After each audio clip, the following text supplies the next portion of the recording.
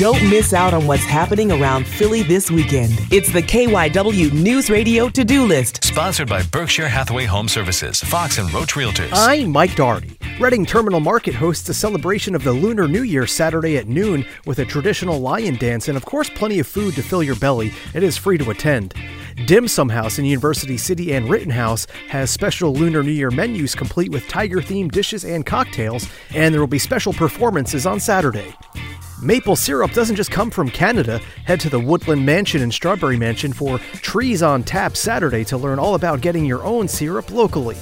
And it's Winterfest at the Schuylkill Center for Environmental Education. There will be a nature hike, food trucks, and this is a fundraising event, so it is free to attend, but donations are encouraged. For more of the KYW Newsradio To-Do List, go to KYWNewsRadio.com/to-do.